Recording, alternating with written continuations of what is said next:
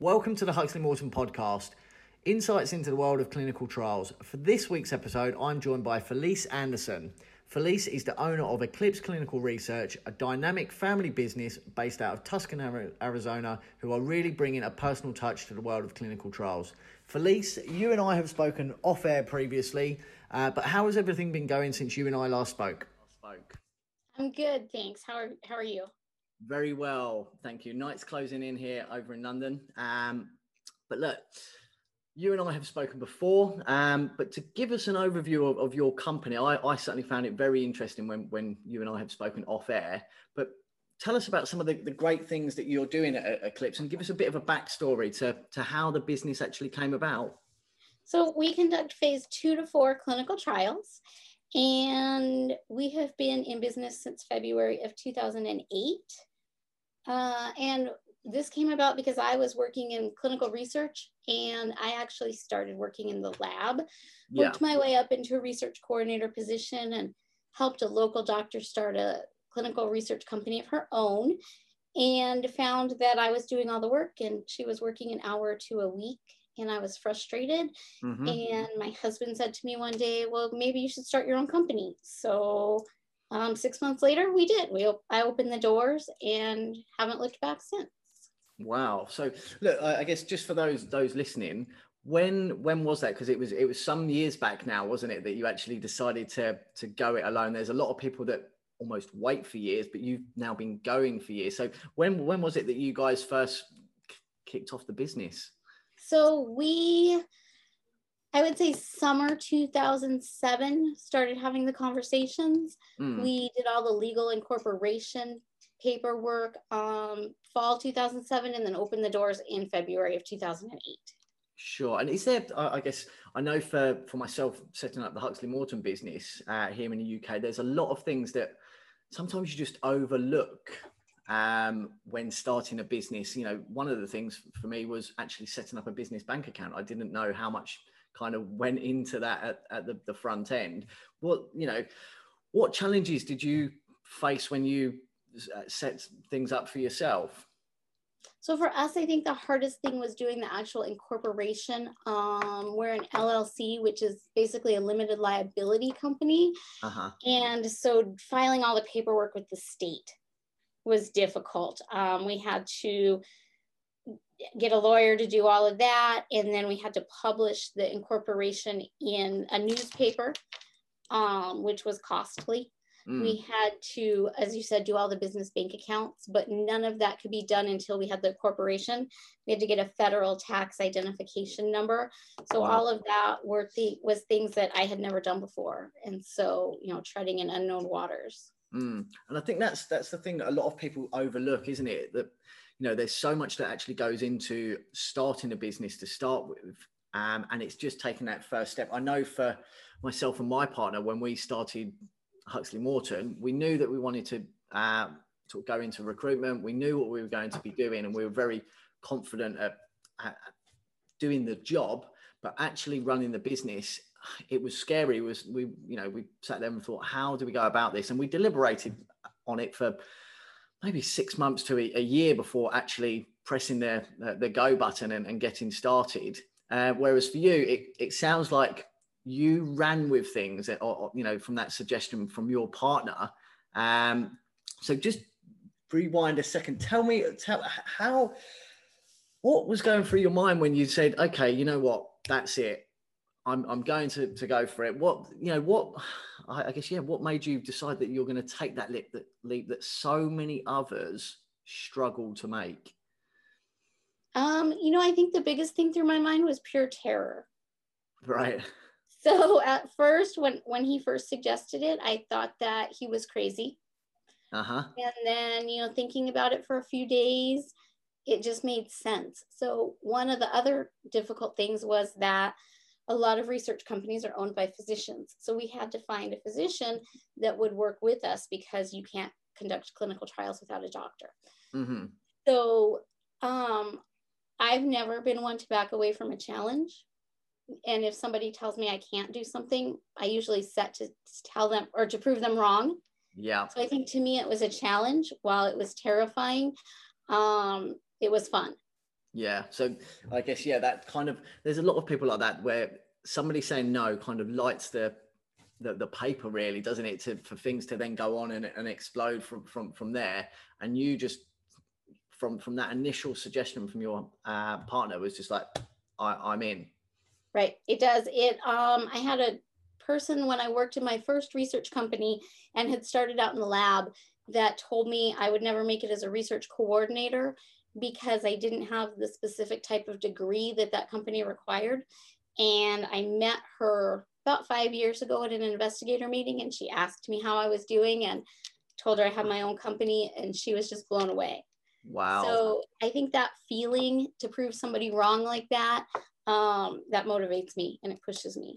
Massively. I kind of like that thing as well. It's getting the work done behind the scenes often, and then bumping into people and telling your story kind of as you are now, so that people are like, wow, how on earth has this person gone from what I knew them as to a completely new person? But that just goes to show, doesn't it? If you set your mind to it, you can kind of do anything within reason.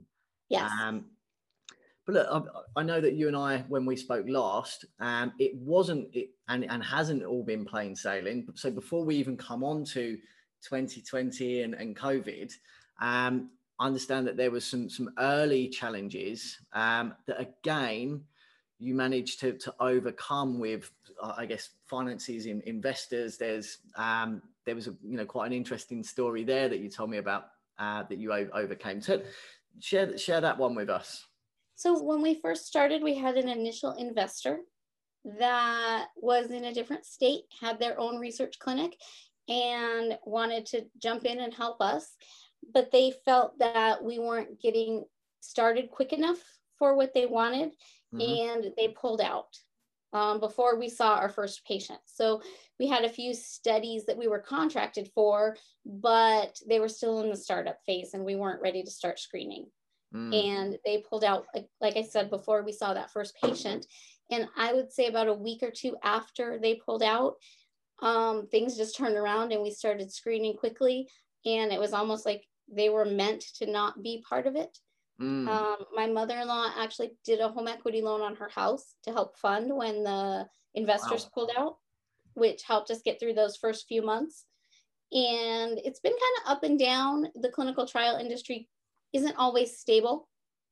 So we've had good years and bad, but it's always been worth it. And we've always pulled through. But again, that must have been an amazing feat from having your investor pull out to then all of a sudden things just started to go right for you. And it just goes to show, I've had instances with our business where at times I've felt like it's all falling apart, but actually it's just been falling into place. And I think that is, is that something that you would share with, aspiring business owners, anyone else who wants to start a research organization, is just believe in yourself and kind of, just follow what you've set out to do and be persistent with it? Definitely. Absolutely. I mean, there's been times where everything's wonderful and you think that this is the best decision I've ever made. And then you come across a hard time and the thought is, what have I done? So, and I think that's like that with any business. It's not just me that relies on this business being successful. It's my staff and all of their families. Yeah. So that keeps me going and pushes me, in those difficult times to find a way through.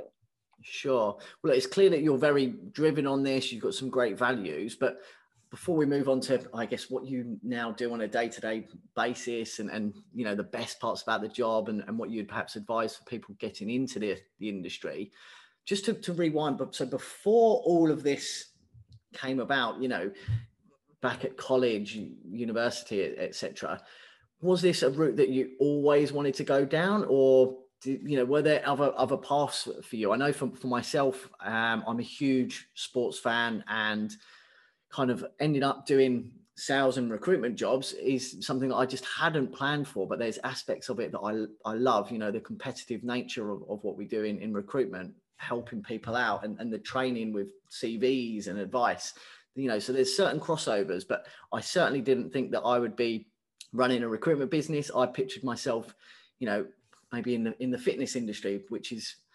massively, oversubscribed with people on Instagram and things these days. In fact, my brother is now doing that. But what was, was this something that you'd always planned out? Or was there anything else in the pipeline? So for me, I didn't even know what clinical research was until I fell into a job working in the lab in a research site. I always wanted to be in the medical field, but I didn't know what. I thought maybe a doctor, maybe a nurse. I had gone to school and become a medical assistant and was going to nursing school in the evenings and had decided that I didn't like dealing with insurance companies in the United States. So healthcare here is very different, obviously, than it is there. But here, the insurance companies tell the doctors how to practice medicine. The doctors will tell the insurance company, I want to do a test, or I want to prescribe this medication. And the insurance company will say, no, it's too expensive, or we want you to do something else. We're not going to pay for this. So I got tired of fighting with them on a regular basis and decided I needed to do something else.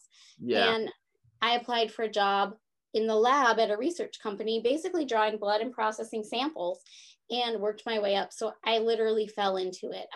Before I took that job, I had no idea what it was. I just knew I wanted to be in healthcare. But it is one of those industries that has, I speak to so many people, and it has kind of gone under the radar for so many other people. And it's not until you get involved in it that you realize how massive the industry is, how fast paced it can be at times, and how, I guess, different every single day can be. Because I think that you, along with so many other people that I've spoken to, I often ask, talk me through your typical day, and the response is always the same. So, but like, if you can give me an overview of, typical day, week, month, give me your experience on that side of things. So I wouldn't say any day is typical, because it's always changing. Like you said, it's always different. When I first started the business, I worked hands-on with the patients, and I was a research coordinator. And I did kind of half and half. So my mornings would be seeing patients, doing patient care. My afternoons would be the business aspect of things. As we've grown, somewhere I stopped seeing patients, and I can't tell you when that was. Excuse me. It just seemed to evolve and happen. So now I do almost 100% administrative, unless somebody's on vacation and I'm covering. Sure. So my typical day, I'll come in, before I even get to work, I'm checking emails, taking phone calls from sponsors. We are on the West Coast, so we're 2 to 3 hours behind the rest of, or the East Coast, where most of the companies are. So a lot of times their day starts before mine, so I'm already playing catch up. Excuse me. Day to days, I'll do study contracts. I take care of regulatory. I write source documents, dealing with any problems that may arise, questions from the coordinators, putting out fires when the coordinators and other people in the office disagree, paying bills, doing payroll. So all of the administrative, keep the business side running. Which I think, again, is something that people just, unless you're a business owner, you don't necessarily look into that sort of thing. I know that I kind of did, and I sometimes I miss just doing the job, as it may be. I like helping people to find jobs. I like, that rewarding sense when they've got a new job for myself, and they're, calling me to say, hey, James, thanks very much for putting me in contact with this company. It's great. It's all working really well. Whereas these days I spend a heck of a lot of time dealing with IT issues, or, speaking to the accountants. There's so much else that goes on behind the scenes. But it's interesting there that you mentioned that with you guys being on the West Coast, that a lot of the industry, and sort of big players are over, on the East Coast. So you're playing catch up, much like us with our business. When we first started, we were purely working in the engineering and construction sectors, and a lot of our business would happen over in Southeast Asia. So it was always early morning starts for me, just so that I could catch people in the afternoon.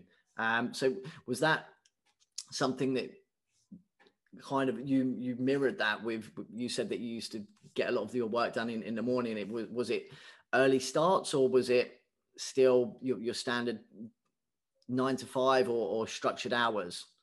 So for me, it changes day to day. I'm not a morning person. And as much as I try, before about 9 o'clock, I'm just not very productive. So I tend to work later in the day.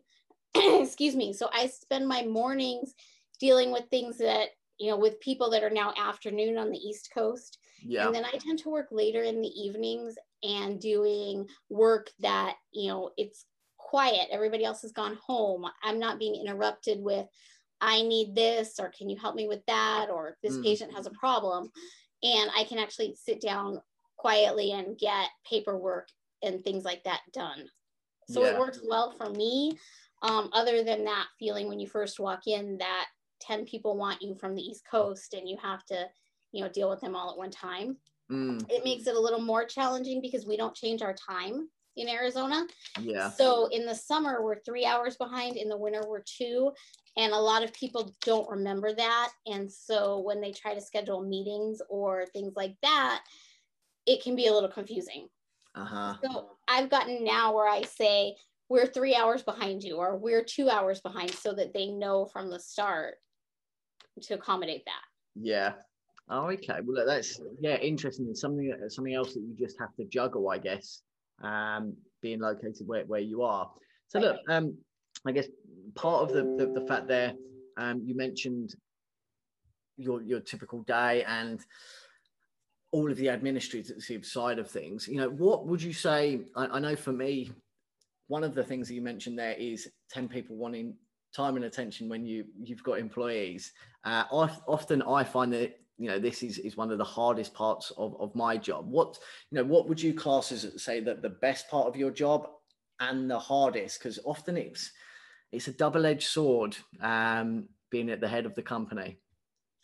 So to me, there's a few things that I think are the best part is we're a small business. So including myself and my mother-in-law who runs the front desk area, we are 8 full-time staff, and then our doctors who rotate in and out. We feel we have a family feel. So I like that. I like that everybody gets along. There's not a lot of drama as far as staffing goes. Every once in a while there's a problem. But for the most part, I love the small family business feel.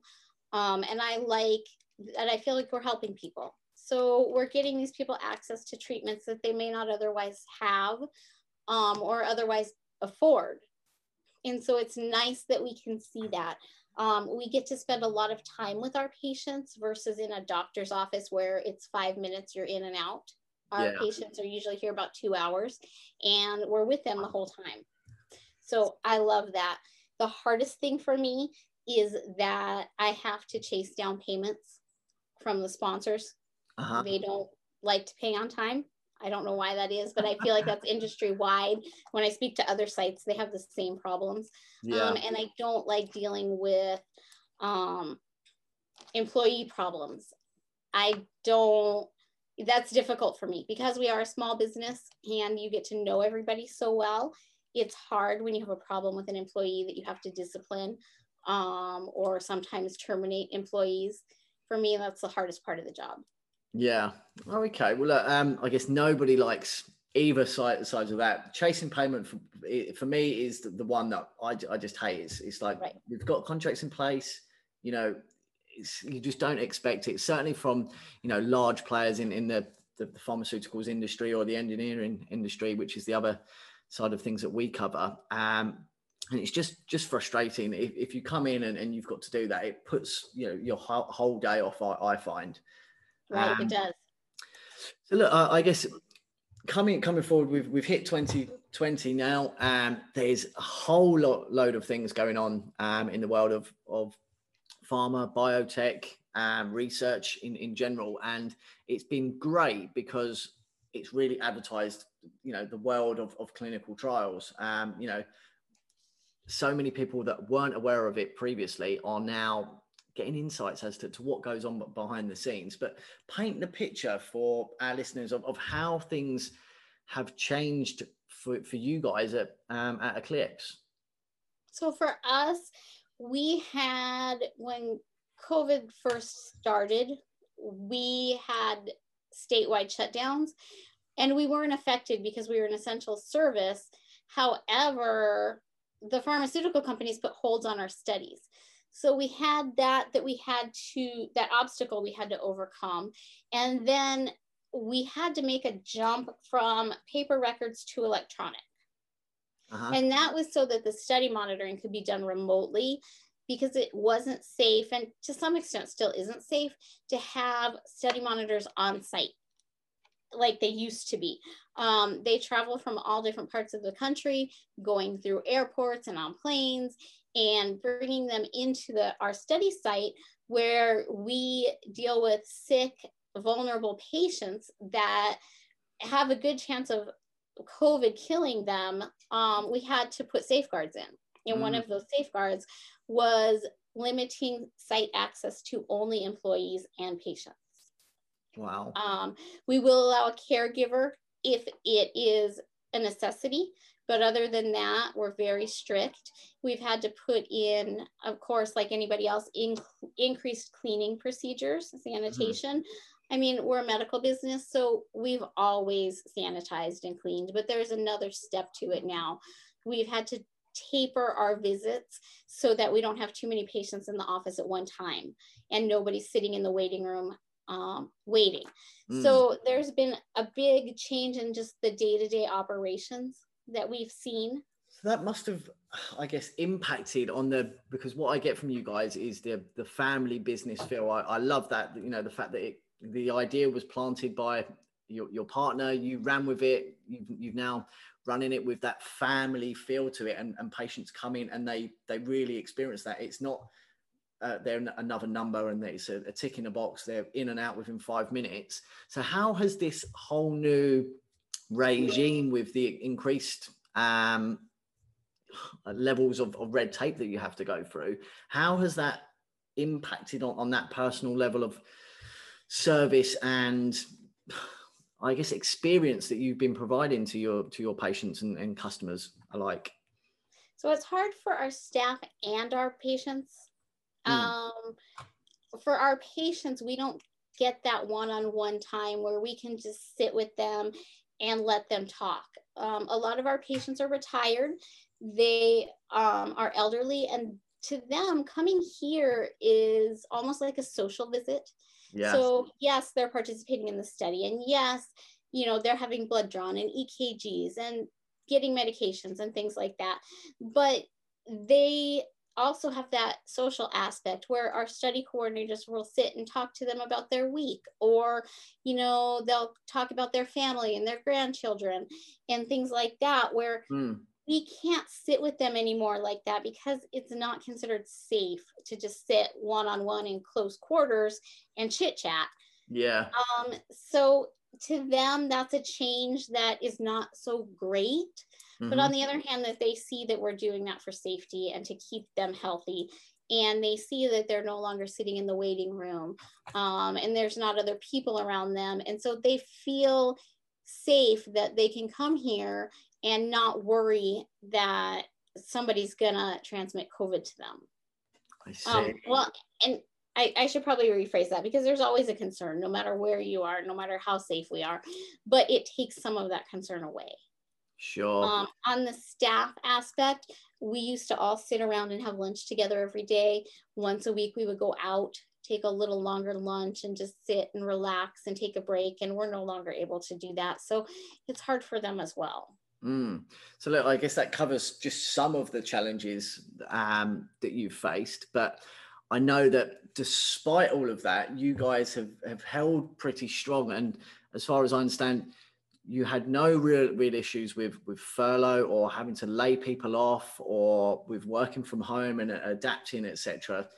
So how have you guys managed that, where so many others have kind of, it's been a nightmare for them? You know, there's people that have either lost jobs, had to change jobs, had reduced hours, haven't been able to work properly at home. How did you guys manage to crack that one? Because it seems that you've done that really well, and as far as I'm aware, the future for you guys at Eclipse is looking very promising coming into 2021, right? It is. So we've been very lucky. During that time when the enrollment holds were in place, March, April, even into May a little bit, we went down to working 2 days a week. We were able to see our current patients, but not put any new patients on trials. So that was difficult. We could work full time, but there was no need to. So we were lucky that we were able to get a payroll protection loan from the federal government and keep everybody employed at their full-time salaries and keep them with their benefits. That pushed us through. We did have a little bit of savings, and you always try as a business owner to save for hard times, but something like COVID is something you just can't anticipate. You cannot, as a small business, have enough in savings to do that type of impact. So we were lucky that we were able to pull that loan through and that we were able to keep everyone employed. That was my biggest thing throughout this, was to keep everybody with a paycheck. We've been able to start our studies back up. We did lose a couple of studies that decided they were no longer going to go forward, that we're going to focus on other things. But overall, we've been lucky. We are working on a COVID antibody study to get a rapid testing device approved and on the market, which is nice. And we're hoping to start a vaccine trial in January. We're on the short list for that. We're working on contracts, so we're hopeful there. And we are actually looking to expand in 2021, and we're moving into a new location. And hopefully we'll be able to pick up more staff and more trials. Amazing. So from all those years ago when your investor pulled out and kind of left you high and dry to an extent, to a couple of weeks later it kicking off and things starting to go well, to now where you've been able to weather the storm as a small, agile and dynamic business who's been able to adapt and pivot really quickly to make sure that you've been able to negotiate your way through all of these challenges that have been thrown at you effectively, to now where you're in a position where the new premises that you're getting, I understand that they're bigger than what you're currently in. So you're about to expand, you're looking at new studies and trials. So the future really is looking very bright for you guys, right? It is. It's looking that way, you know, on a day-to-day basis when you look at it. And we've had some pretty major IT issues, as we talked about before, when we talked before. Haven't we all? Yeah. IT. So when you're dealing with the IT issues, and not just the cost of fixing the problem, but the lost production and the lost revenue because of the IT problems. And you're looking at COVID and the holds and the increased costs that we have from COVID. Medical supplies the cost has skyrocketed because they're such in high demand. We've had trouble getting PPE, just like everybody else out there.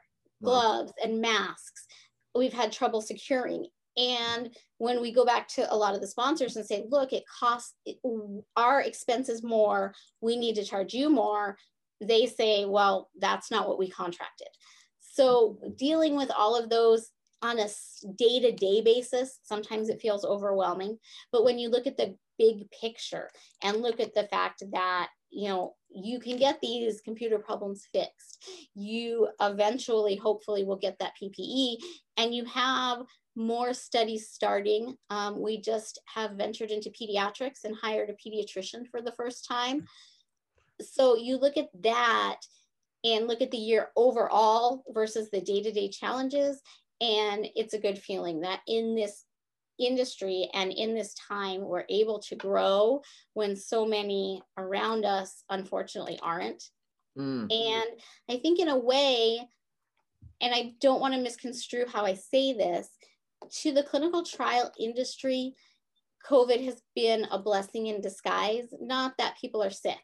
And so don't get me wrong, it's a horrible, horrible thing. And I wish it had never happened, but it's bringing attention to the world of clinical trials in the news and on a grand scale where they're talking about treatment trials and vaccine trials. And so the general public are starting to understand the importance of trials in COVID, but also for other indications. And they're more willing than ever to participate and to help. And so I think that that in itself is a blessing. Unfortunately, it had to come through a pandemic, but going forward, I think clinical trials are not going to be that guinea pig kind of atmosphere that people used to think. And they're going to realize what we really do and how important they really are. 100% agree with that. And I think that, yes, it's a terrible situation that we're all facing, but if there is any good to come out of it, it is the positive publicity for the world of clinical trials. Right. You know, you and I may not even be speaking today if, you know, COVID hadn't hit, because our network, you know, both people looking for work and clients have all been screaming out for just more information of what's going on with the big players, what's going on with smaller, more entrepreneurial companies, hence the podcast, to kind of share these insights into the world of clinical trials. And you've nailed it with the whole stigma of, you know, it's a guinea pig industry. Exactly. You know, even this morning here in the UK, there was an interview with one of the first guys to have the Moderna jab, and it was almost like he was getting spoken to by the producers of their television station like he was a celebrity. And it's kind of exactly. like it's completely opened that up to, you know, people saying, oh, okay, well, you know, why wouldn't I get in trials? You know, if I can help, I will. And it's taken away that huge stigma of, oh, I don't know if I should get involved in that. You used as a guinea pig. And it's actually people coming together to give back and, you know, fight for the greater good, as it may be. Exactly. And I don't think people realize that it's always been like that. There's been that stigma that if you're in a clinical trial, you're a guinea pig, but that's not true. To the drug companies, yes, you're a number and you're a statistic. But to us, when you're in this office, first of all, you're a volunteer. And we couldn't do this job without volunteers. We couldn't get new medications, potentially life-saving medications, without people that are willing to volunteer to participate. And we know that, and we value that. And another thing is that through the testing that we do, we have found diseases that people don't know they have. And we've been able to say, you know, look, this is what's happening. This is what we've seen. And you need to go to your doctor and you need to follow up. And so more than just them feeling like a guinea pig is that they get good quality health care. They may not get the medication. They may get a placebo, but the health care and that one-on-one that they get is very important. Yeah. And I think that they're learning that. 100% on that. Well, look, I guess I think that kind of covers what everyone on a global scale has almost learned about clinical trials to an extent over the past 6 months. We've heard about how you guys at Eclipse have pivoted and reacted to things. What about yourself, you know, in a personal sense, Felice? You know, what have you learned about yourself in the past 6 months? For me, there's been a ton of things. One has been my ability to take on new technologies and innovation, which I was terrible at previously. But what is it for yourself? I think for me, the most important part is that I have to adapt. So I pushed back, for example, on going to electronic source documentation for a while. We'd been talking about it and I kept pushing and pushing and pushing. I'm not ready. You know, technology's not perfect. Computers crash, the internet goes out. What do we do if there's no internet? How do we see patients? So it's made me take that leap. It's made me adapt and realize that it's not as bad as it seems to be. It sounds like I'm listening to a recording of myself here. Yeah, it's tough. It's made me push my staff to adapt. We have somebody working from home now, which is something we haven't had before. But her job can be done 100% remotely, and so she is. So I think out of everything, it's that ability with COVID that you have to adapt. You have to, you know, sometimes even though everything's falling apart, you have to come in and smile and pretend like everything's great. But I've also learned that, you know, my employees can sometimes see through that, and it's okay to show them that I'm vulnerable too, that, you know, we have to lean on each other. And sometimes, even though I'm the one that they come to, sometimes I also need someone to be able to lean on and go to. And I've learned that I have to delegate. This is something that we touched on when we spoke previously, wasn't it? That thing of, as a business owner, you do sometimes feel that even though it's your employees' responsibility to get stuff done, sometimes you take that responsibility on yourself, and everything weighs on your shoulders. And I think that you and I were both in agreement on that is sometimes a daunting task, because, you know, some nights I'm up, I can't sleep because I'm thinking about what my team need to be doing, and I'm thinking it through. I'm like, no, sometimes you just need to relax and let them get on with it, and just almost letting go of that. And the whole remote working side of things has brought that to me, and it's been a blessing for me, really. I've loved that side of it. You know, I get to see my partner, my son on a regular basis, you know, all whilst still being probably more productive than what we were previously. Yes, that's been important to me. And one of the things that was important when I started this business was that I was able to be with my children. I made it a point that I did not miss events. I scheduled around. My son was in band. He was in marching band. He had competitions. My daughter was in there for a while, and then she moved to choir. And so to me, it was important to be at competitions, to be at events, to if they had something at school or extracurricular, to schedule around that. I try to do that for my staff as well, as long as the work gets done. You know, if they need to go to do something with their children or need to leave early or come in late, as long as the patients are seen and the work is done and they're not taking advantage of it, then I'm flexible with that. And I think that it helps with the morale in the office. And I think that if you do that with your staff and you're more willing to do things for them, then when it comes times like this where it's tough and we're all stressed out, they are willing to do more for the company, because you show them that they're not just an employee. You really do care about them. And it does lead. Found that. I've found that hugely at our end. You know, we're now going almost completely remote as a business, where all of our consultants will work from home. But so far, the buy-in from them has been massive, and it's just gone to show that, you know, by giving trust and empowering your employees, you get a heck of a lot more back than if you're standing over them with a stick. Not that I've ever you know been one for that anyway, but it's amazing that letting them run their own day rather than having a day mapped out for them is just so much more productive.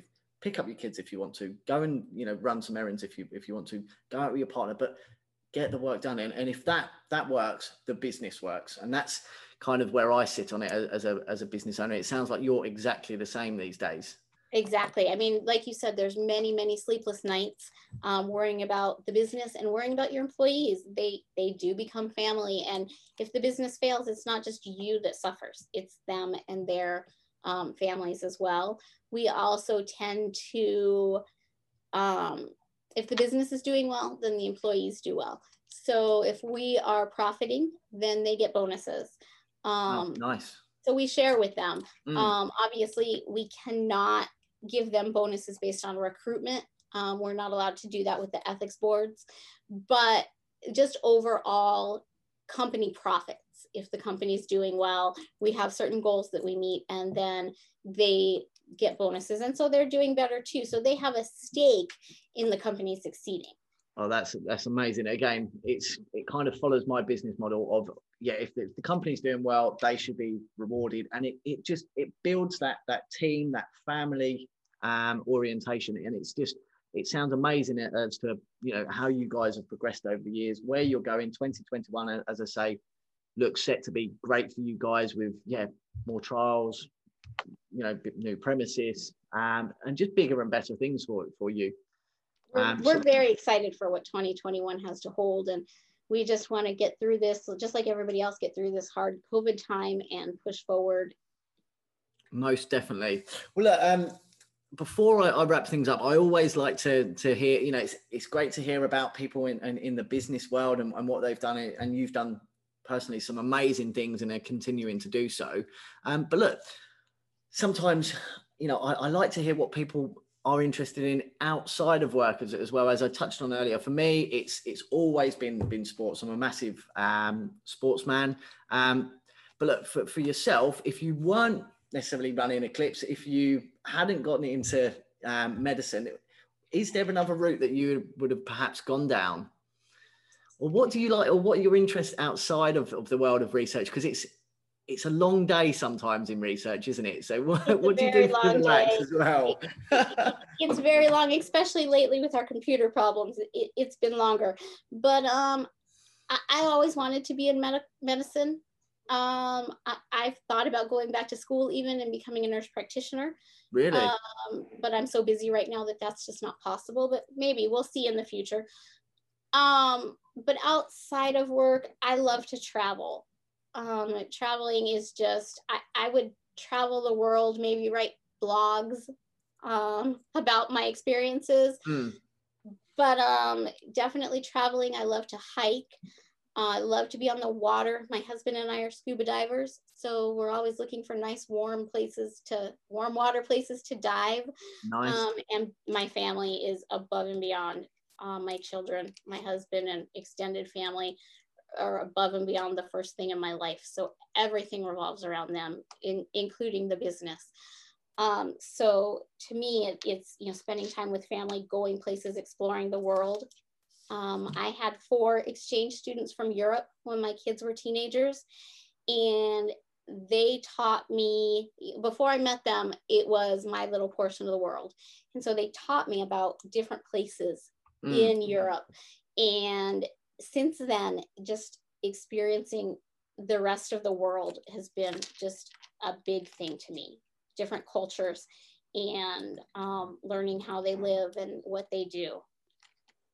Amazing. Well, it sounds like your home life and work life kind of intermingle, and it's that whole they definitely do family orientation, and that's what your patients gets is that feel as well. So that's probably why, as a business, you've done so well, and you're going to continue to do so well, because you're bringing that personal element to everything that you do. With that driven background as well. So look, Felice, it's been an absolute pleasure having you on the podcast. Do keep us updated with what happens on your travels and the business triumphs heading into 2021. But thanks again for joining us on the Huxley Morton podcast. Well, thank you so much for having me. Great stuff.